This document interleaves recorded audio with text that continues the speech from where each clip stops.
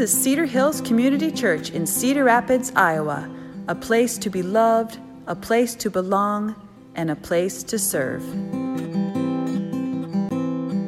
So my name is Kent. We're wrapping up our Jonah series today, and I'm delighted you're here or watching online with this. If you want to read along, I invite you to open your Bible to Jonah 4, the 4th chapter, Jonah 4. And I do advise that if you've got your phone or your Bible with you to follow along, and then you can keep following along throughout the sermon. Jonah 4.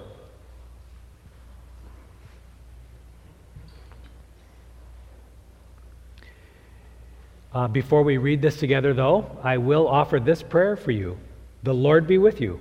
And also with you.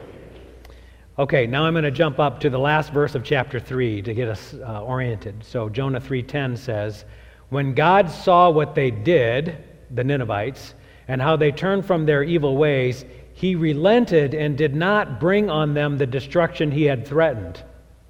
But to Jonah this seemed very wrong, and he became angry. He prayed to the Lord, 'Isn't this what I said, Lord, when I was still at home? That is what I tried to forestall by fleeing to Tarshish. I knew that you are a gracious and compassionate God, slow to anger and abounding in love, a God who relents from sending calamity. Now, Lord, take away my life, for it is better for me to die than to live.' But the Lord replied, 'Is it right for you to be so angry?' Jonah, meanwhile, had gone out and sat down at a place east of the city, and there he made himself a shelter, and he sat in its shade, and he waited to see what would happen to Nineveh. Then the Lord God provided a leafy plant, and he made it grow up over Jonah to give shade for his head and to ease his discomfort, and Jonah was very happy about the plant. But at dawn the next day, God provided a worm, which chewed the plant so that it withered. And when the sun rose, God provided a scorching east wind, and the sun blazed on Jonah's head so that he grew faint. He wanted to die, and he said, 'It would be better for me to die than to live.' But God said to Jonah, 'Is it right for you to be angry about the plant?' 'It is,' Jonah said. 'I am so angry, I wish I were dead.' But the Lord said, 'You have been concerned about this plant, though you did not tend it or make it grow. It sprang up overnight and died overnight. And should I not have concern for the great city Nineveh, in which there are more than 120,000 people who cannot tell their right hand from their left, and also many animals?'" This is God's word, and it's true, and we can rely on it.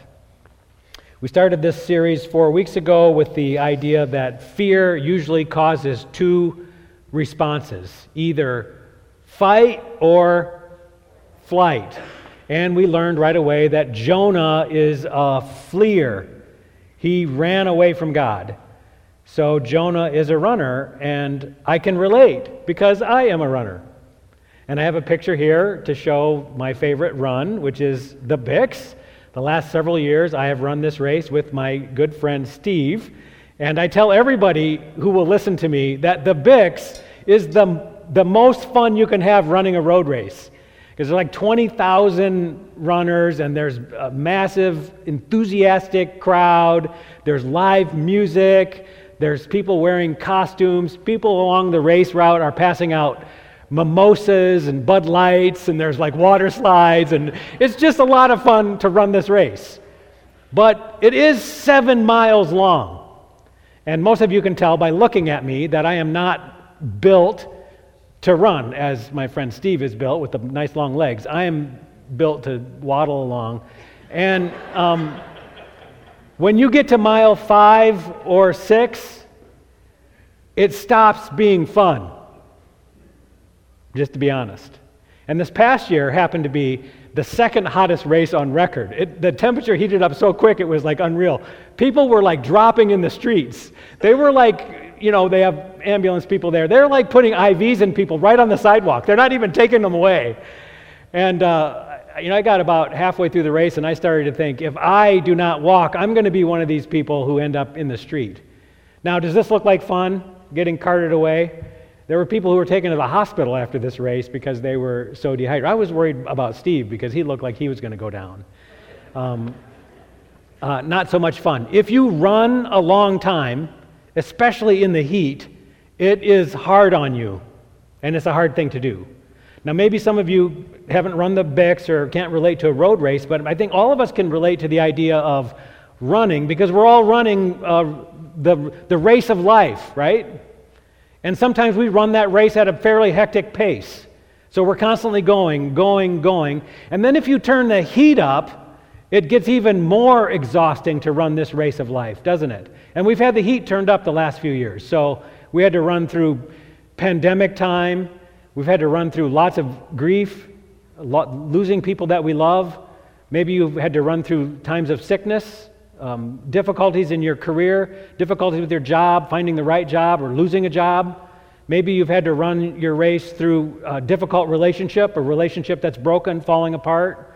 We've run this race through a world that seems like it's constantly getting crazier and crazier. And what we've learned running this race of life is this, that if we have to run a long time, and especially with the heat cranked up, we might be in danger of collapse, right?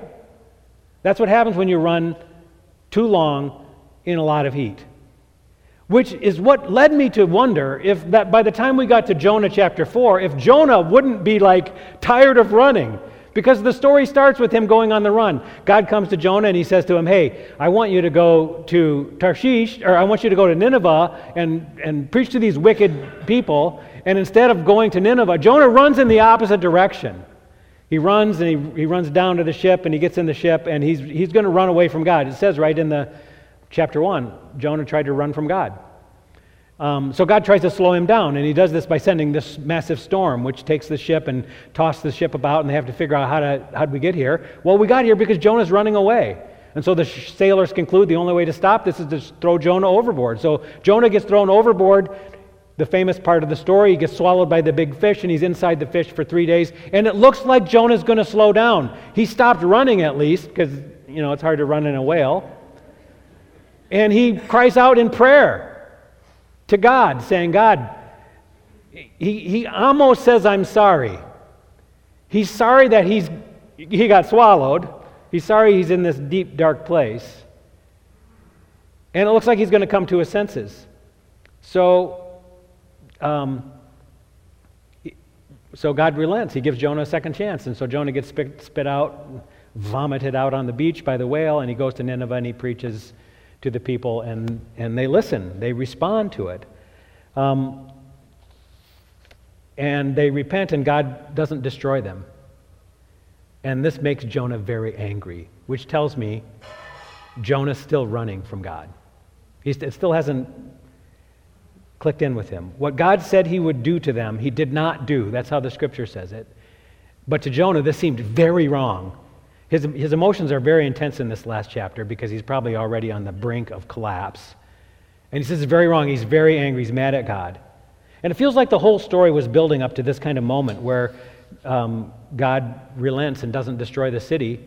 And then this great verse about, well, Jonah says, I knew, God, you were that kind of God who was going to do that. I said this right from the very beginning, that you're the God who has compassion and mercy, that you relent from doing the evil that you're going to do. Jonah says, I knew you were the kind of God who was going to forgive him. That's why I didn't want to come here in the first place. So we see by Jonah's attitude, he's still running. He's not tired of running yet, which is an amazing thing to me. Now, we all listening to this story, I think part of what makes it compelling is we get how wrong Jonah is in this moment, don't we? Because we know that God should not be treated like this. God should be feared. God should be respected. There should be an awe so that when God says to do something, you do it, right? That's what the proper response to God is. And all of us instinctively know that that's the case, and we recognize Jonah is not doing that. To Jonah, this seemed very wrong that God should be so forgiving, and it made Jonah very angry. Jonah is still running in the heat. I recently heard the story of a guy named Clint Hill, who is pictured here on the back of the car. This is in Dallas, the day President Kennedy was assassinated. He was the Secret Service agent that was right behind Kennedy's car. And he jumped up on the car to try to save the president and his wife. And Mary and I just recently listened to a great book called Five Presidents, written by this Clint Hill. He served Eisenhower, Kennedy, Johnson, Nixon, and Ford. So very interesting time in our history. He was a Secret Serviceman. So you know his role throughout these presidencies was to keep the presidents alive. And the Secret Service are so dedicated to this, they commit to saying, if it comes down to a choice between the president or me, I'm going to put myself in harm's way. I'll sacrifice my life in order to save the president. This is what the Secret Service does. It's a very amazing role that they take on. And in this story, Clint Hill tells all these different times the president asks the Secret Service to do really ridiculous things. Like they'll be, providing this protection, and he'll say, go get me something to drink. Or he'll send them out to get lunch for everybody or run an errand. Oftentimes the presidents were told, stay in your car and stay seated. That's the way we can keep you safe. And the president would say, no, I want the roof off. I want to stand up so the crowd can see me. Sometimes some of the presidents would say, I'm going to go out into the crowd and meet people, even though the Secret Service has said explicitly, don't go into the crowd. It's not safe for you. And so Clinton Hill was telling about all these ridiculous requests that all these five presidents made on the behalf of the Secret Service. And one thing that was interesting to me was this. Clinton said the Secret Service response, no matter what the president asks, was what? Yes, sir, we'll do what you say. No matter how crazy the request, they would do what the president says, because when the person who's the most powerful person in the world asks you to do something, you do it. They knew their role. That was their role. We were reading the story about Jonah, know that if God asked you to do something, what do? You do it.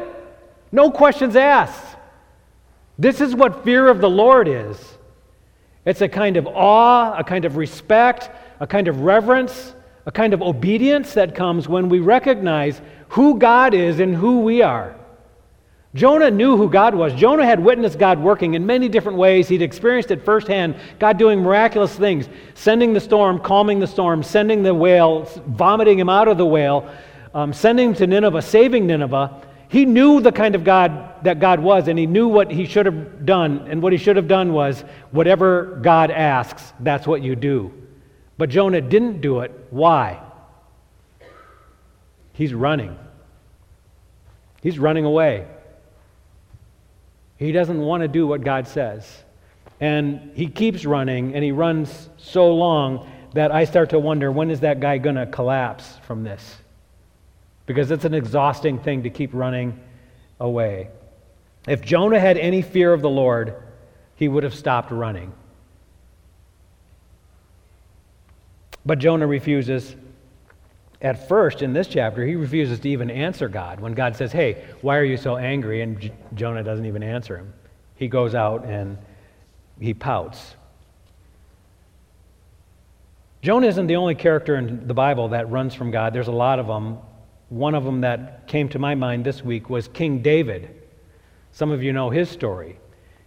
He was a powerful man, and one day he's sitting on the roof of his palace and he sees the neighbor's wife out bathing, and he lusts after her and calls her in and commits adultery.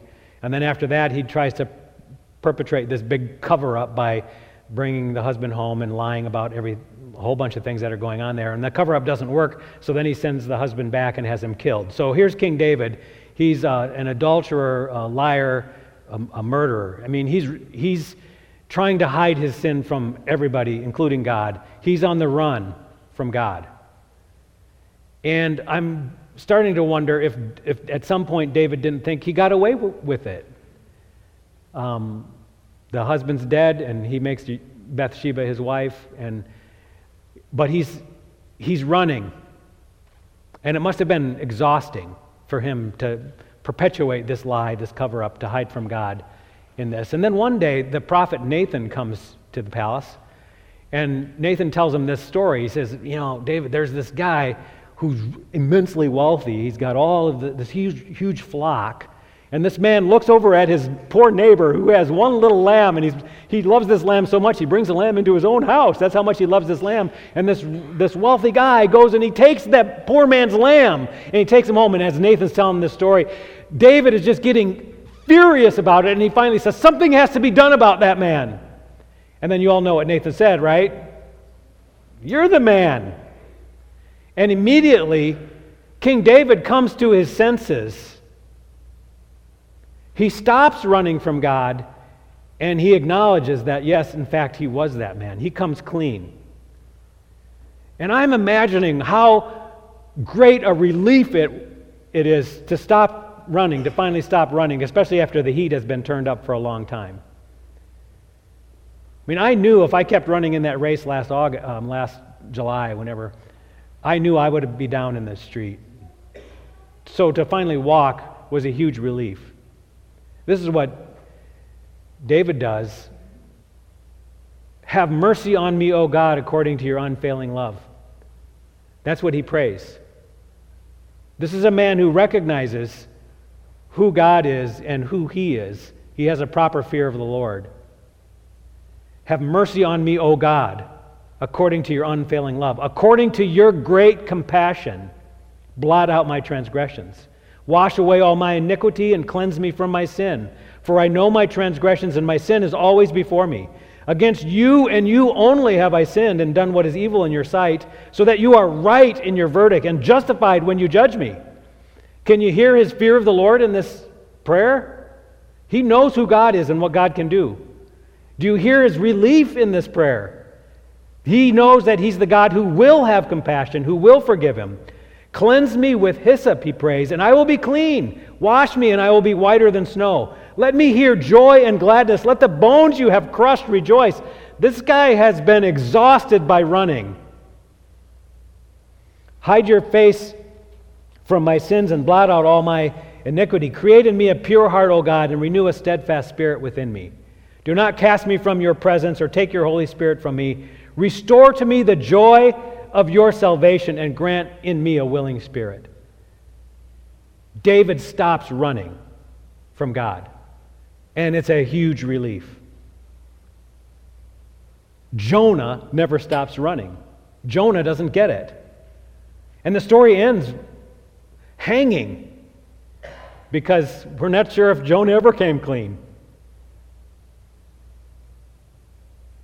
But the Lord said to Jonah in the end, you have been concerned about this plant, though you did not tend to it or make it grow. It sprang up overnight and it died overnight. You're so worried about this plant. And God says, should I not have concern for this great city? 120,000 people who don't know their right hand from their left hand. They don't know what's right and wrong. God says, shouldn't I have compassion on them? Shouldn't they know forgiveness as well? End of story. We don't know if Jonah ever saw the light, if he ever got it, if he ever came clean. Which reminded me immediately of another story in the Bible, the parable that's found in Luke 15. It's a parable we usually call the prodigal son. Now, I usually think that this story was named prodigal son because I thought prodigal meant lost. That was my kid's understanding of this word. But prodigal doesn't actually mean lost. It means recklessly extravagant. So it still fits with this son because what he did was he came to his father and he said to him, hey, give me my inheritance. And the father gave him his inheritance. And the next day he packed up everything and he went to a far-off country. And there we're told that he spent his wealth in riotous living. So he was recklessly extravagant. He took everything that he had and he just partied it away. And then he ran out of money. That's how reckless he was. He had nothing left. And then a great famine came. And he was hungry. And so this little Jewish kid in a far-off, strange country has to get a job feeding pigs, which would have been like the biggest insult. But then it gets worse. He's so hungry that he's looking at what the pigs are eating, and the pig food looks good. He's thinking about eating pig slop. That's what he's thinking about. But then the Bible says he came to his senses. Isn't that a great idea? He recognized something about himself, and he recognized something about his father. And he said, I would be better off going back to my father because there I would get taken care of. Even if I was a servant, I would be taken care of. And so he gets up and he goes home. And then my favorite verse in the whole Bible, Luke 15:20, which says, while he was still a long way off, his father saw him. You know, the whole time he's been gone, recklessly, extravagantly blowing his inheritance, feeding the pigs, the whole time he's been gone, his father's been looking for him. He's been waiting for him. I imagine this every day, getting up and looking down the road. Is he coming home today? While he was still a long way off, his father saw him, and he was filled with compassion. And he ran to him, and he wrapped his arms around him, and he kissed him, and he put a ring on his finger and a robe on his back, and he said, my son who was lost has been found. Let's party. And he calls the neighbors, and they go together, and they have a party. And then we're told about the other son, the older brother, who was off doing his duty while this is happening, and he comes home, and he hears the noise in the house, and he recognizes something's going on, and he asks somebody, what happened? And they go, your younger brother, He's back, and your father threw a party, killed the fatted calf, called the neighbors, they're having a party. And you know what? The older brother was angry. Oh, who does he sound like? He's angry that his father had compassion on his brother. And he calls the father out onto the porch, and he says to them, why are you doing this for him? And the story ends. We don't know what happened to the older brother. We don't know if he's still out there on the porch waiting. He doesn't get how great God's love was. He didn't experience it for himself, and he didn't recognize that his younger brother was experiencing God's love.